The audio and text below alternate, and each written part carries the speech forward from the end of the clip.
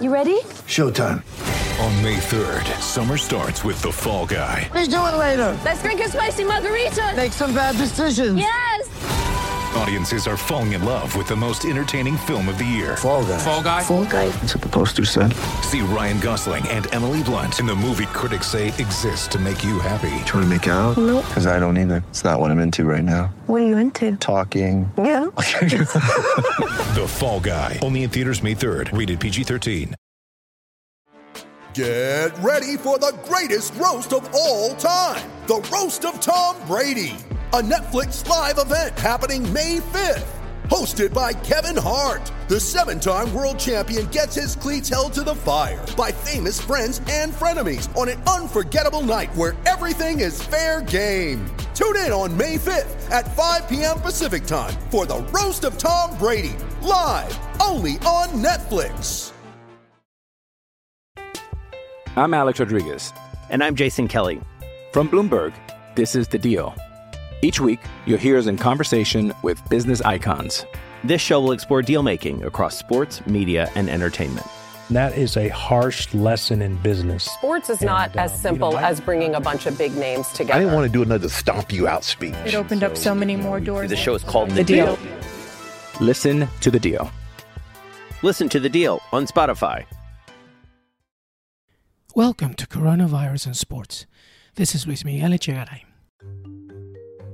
Today, we'll be talking to Denise Shaw, a performance, strategy, and decision advisor on how athletes, coaches, and others in the sports community can have better control of the pandemic by understanding their feelings. Denise will also provide us with useful tools in order to have a healthy mind during quarantine.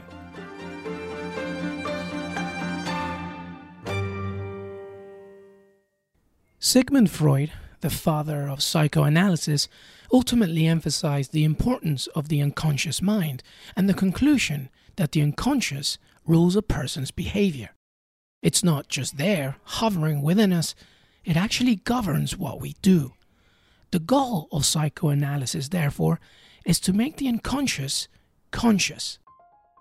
During turbulent times, such as the pandemic, where our daily lives have been affected, the common thought is that we forget to pay attention to the unconscious and our feelings.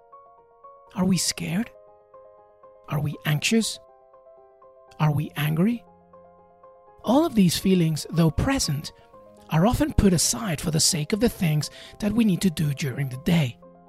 Here's Olympic fencer and medalist Ray Simboden.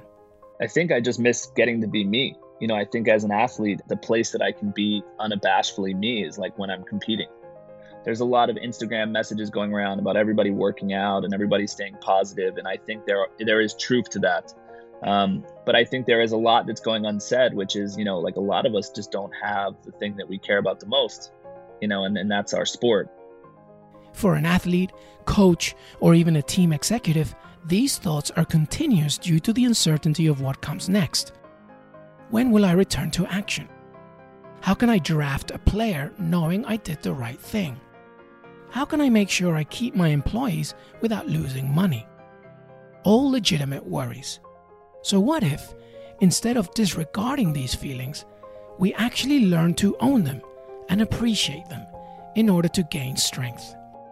And that's what today's episode is all about.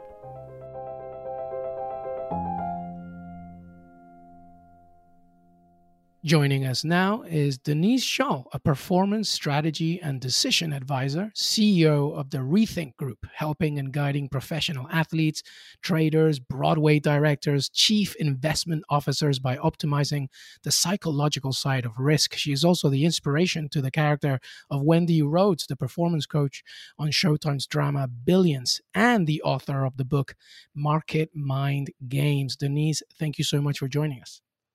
Thank you for having me, Luis. This is going to be a really interesting conversation, I feel. Let's begin. Let's tell our audience a little bit about your impressive work and what you do. What exactly is a performance strategy and decision advisor? So it started out as performance coaching with traders, meaning, you know, helping them do their best job, helping them make the best trades. But as time went on, I found myself over and over and over again working with like chief investment officers or CEOs in trading firms, dealing with their strategy decisions and their business decisions. So I realized it had become it become as much about the executive decision as it had become about the individual's performance under pressure. So I tried to encapsulate that in what we call me. It's an unusual role, so it's hard to come up with a good title. It may be an unusual role, but it's a very important one, especially when it comes to thinking about high performance. How does your work relate with professional athletes? Well, the core of what we do is around the neuroscience or brain science, which is how the brain really makes a decision, which is different than how we've all been taught. Like, basically, you have to have emotion to make a decision, which is certainly different than people think in the trading world. And in the sports world, it's been about like control what you can control, think positively. But sports by definition is full of frustration and disappointment. I mean, you're going to lose, right? Because someone's going to win. Helping athletes deal with the whole spectrum of the emotions they're going to have, their desire to win, their frustration when they don't, or their frustration when they make a mistake, giving them lots more understanding first, but strategies and tactics to navigate all those feelings so they don't turn into slumps or mental blocks. So the other component to that are the decision makers in sports, your GMs, right, your coaches. How does that apply in terms of your work? Well, what I realized was that the decisions coaches and GMs, particularly in the NFL, make, because I happen to be a football fan, but obviously it's true in any sport, is a lot like the decisions the hedge fund managers make. I mean, a guy that runs a hedge fund is buying different stocks or different currencies or bonds and like trying to create a mix that will ultimately create a result. And they've got data about each asset, but they don't really know how it's going to behave in the future. So it's kind of similar to picking players, or for that matter, picking a coaching staff. So there's this risk reward aspect that constantly goes on in hedge funds that I realize is the same kind of decision scenario that a GM or a coach is faced with. GM in a draft and coach in a game, really. Like, which play are we going to use now, and how is that going to play itself out over what I expect to happen? We figured we could take that same sort of risk reward thinking that we do and work with in hedge funds and help the managers, if you will, in professional sports, executives on the professional sports side. So it sounds to me that there's a theme here where in many ways, the best possible way to prepare is to continuously do dress rehearsals, right? Just completely be aware of every single possible scenario. Would you say that that's one angle to look at it? It's definitely one angle to look at it. I will tell you, though, that people have a tendency to do the logical or factual piece of that without doing the feeling piece of it. So if you liken it to athletes visualizing their performance, some of them tend to go through, okay, I'm going to do this, and then I'm going to do that. When I work with them, I try to get them to focus on, it's going to feel like this, and then it's going to feel like that. And, then something's going to go wrong, so that they've walked through the interruptions that happen in anything, right, in advance. And if you do it on that feeling level, as opposed to just using your intellect, it's way more effective. Right. The overall need to connect emotionally will ultimately help you direct yourself through whatever it is. Let's talk. I mean, that's very important for what's happening right now during a pandemic. The sports community going through major changes. We talk a lot about the physical when it comes to athletes, but not enough about the emotional, as you just said. How, psychologically speaking, is the pandemic affecting athletes as their seasons, their traveling, their daily lives are impacted? Yeah, I've had the, occasion to talk to quite a few of them. And one thing they all say is it comes in waves.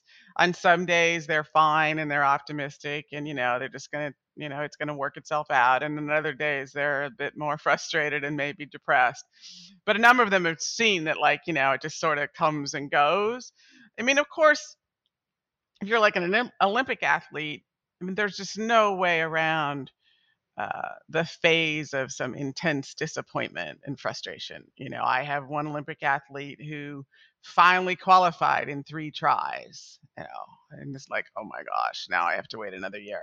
I mean, they will still qualify because that will still count, but they're so often taught focus on what you can control. And for all of us, we're out of control here, right? We're just waiting to see how this thing unfolds. And that's anxiety producing. What I try to teach people is just accept it, recognize what the feeling is, call it what it is. And there's this weird magic that when you just name a feeling for what it is, it tends to contract or dissipate and become less disruptive, ironically. We'll return after these short messages.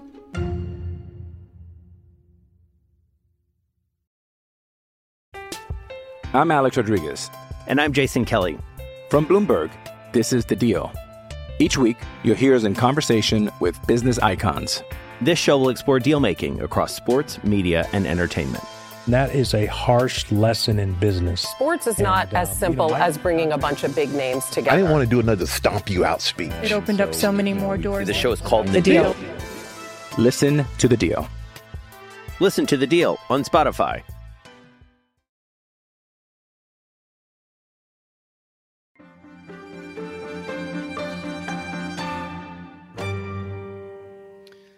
As you talk, I can't help to think of athletes of now and yesterday who were so good as that. The late Kobe Bryant, of course, being able to control his emotions. Michael Jordan, we're watching The Last Dance. Do you use certain athletes as examples in order to see how best to utilize this?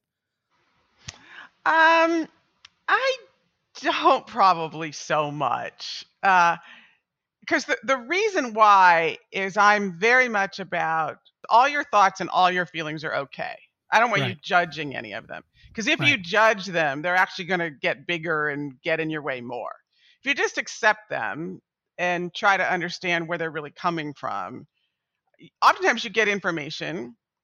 And believe it or not, you can get motivation. Like if you're frustrated about a performance, where a lot of people in sports psychology would say, shake it off, put it behind you, nothing you can do. I'll be like, okay, let's dig into what that frustration is really about. Is there a lesson in there that you can use to prepare better, to train better, to motivate you? We're really weird and radical in that way, and that we're fine with all these so-called negative emotions, and let's find the information. Let's figure out how we can use that energy to take us to the next level.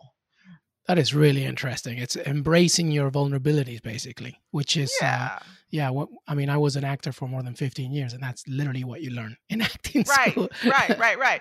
You can, if in acting, you go about trying to sound like the character without using your own feelings, it's not going to work, right? You're going to come across as artificial and stilted and all of that. What the neuroscience has learned is how we feel is essentially the basis of everything. Right. But we haven't been taught, you've taught that in acting, but generally people have not been taught that. In fact, they've been taught the opposite.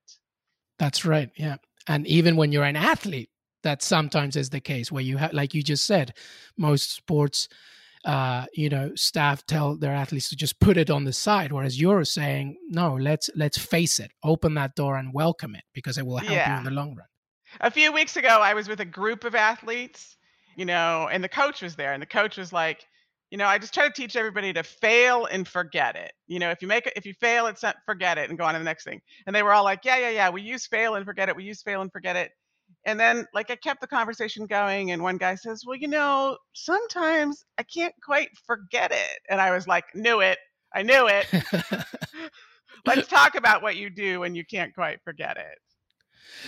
So, Denise, this is also a great time, I think, to maybe help our listeners during the pandemic, especially sports fans. But, it doesn't necessarily need to be limited to that. What are some of the things that we can do on a daily basis as we look to remain healthy during quarantine? And when I say healthy, I don't just mean in the literal sense, but as you're mentioning, the emotional sense, the mental. What can we do from your teachings?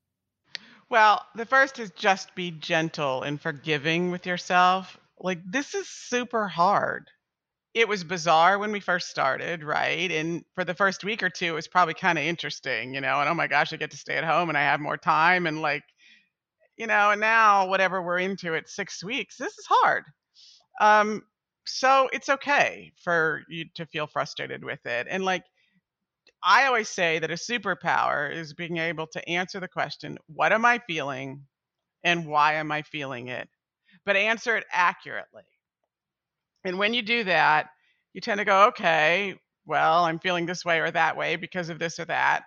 And it has this crazy way of going, well, then you go, okay, well, I just got to deal with that. Or I just got to feel like this. And, tomorrow I'll feel different. Being able to say you're frustrated or depressed or worried about how this is going to work out. There's just some magic about just acknowledging that helps you to function better. And by the way, the research shows that that's a much more healthy way to function. That people who are able to put the so-called negative emotions into words, those people are less blocked by those negative emotions. We all think the opposite. If you admit to it, it's going to get bigger. If you admit to it, it's going to get in your way. It's the exact opposite. Plus, it takes a level of skill and maturity to just, sometimes I liken it like going to the dentist. Nobody likes to go to the dentist. You have to go there, hold your mouth open, your jaw hurts, but we all do it. Well, that's the same with tolerating, feeling frustrated or worried or, a bit down in the dumps over when's life going to get back to normal. So it's a long-winded way of saying just be gentle with yourself, and don't judge your thoughts and feelings. It's okay. This is a strange, weird time. And be weird to not feel bad. And as you mentioned, after going to the dentist, you feel better for it, which is the same situation. Yeah. I mean, I really think it's a superpower to be able to admit to fears, frustrations, disappointments, tolerate them, the physical experience of it, analyze it for what it's really about, get some piece of information out of it, but just the sort of focusing on it tends to make it go away. Then a lot of people are really scared to do it. They're scared if they feel afraid that if they admit to fear, they'll feel terrified and be immobilized. Or if they admit to feeling a bit depressed, they'll be immobilized. It doesn't really work like that. Do you think it's become a little bit more of a challenge now just because of the social digital age that we live in, where we almost become numb to so many things because we're constantly on a device or looking at a screen or tweeting or on a post? Yeah. That's a really great question. I mean, there's a million ways in the world that people avoid their unpleasant feelings. Right. And certainly Twitter is one of them or Instagram. It's distraction, it's in the category of distraction. And it's not all bad. It's just, everything in moderation, kind of. People are afraid of feeling their feelings, and it doesn't really matter, whether it's one of my hedge fund guys, whether it's an athlete. Feelings are fundamental to human behavior, performance, perception, decision-making. They're fundamental to everything. And so the better you get at them, the more you think about them like a data set and try to understand what they're all about, the more effective you're going to be, no matter what realm you're operating in. Truly great advice. Feel your feelings and embrace them. I like that. I'll leave that as the motto of the day. Denise Shull, a performance strategy and decision advisor, CEO of the Rethink Group. Thank you so much for joining us. Thank you for having me, Luis. Appreciate it. The power of the mind goes beyond confidence. It's also about appreciating vulnerability. So whether you're an athlete or a sports writer, an avid fan or an executive, the outbreak essentially became an equal opportunist when it came to distributing anxiety. But as Denise taught us, if we are able to use these worries to our advantage and make them our ally, we can grow in strength and determination.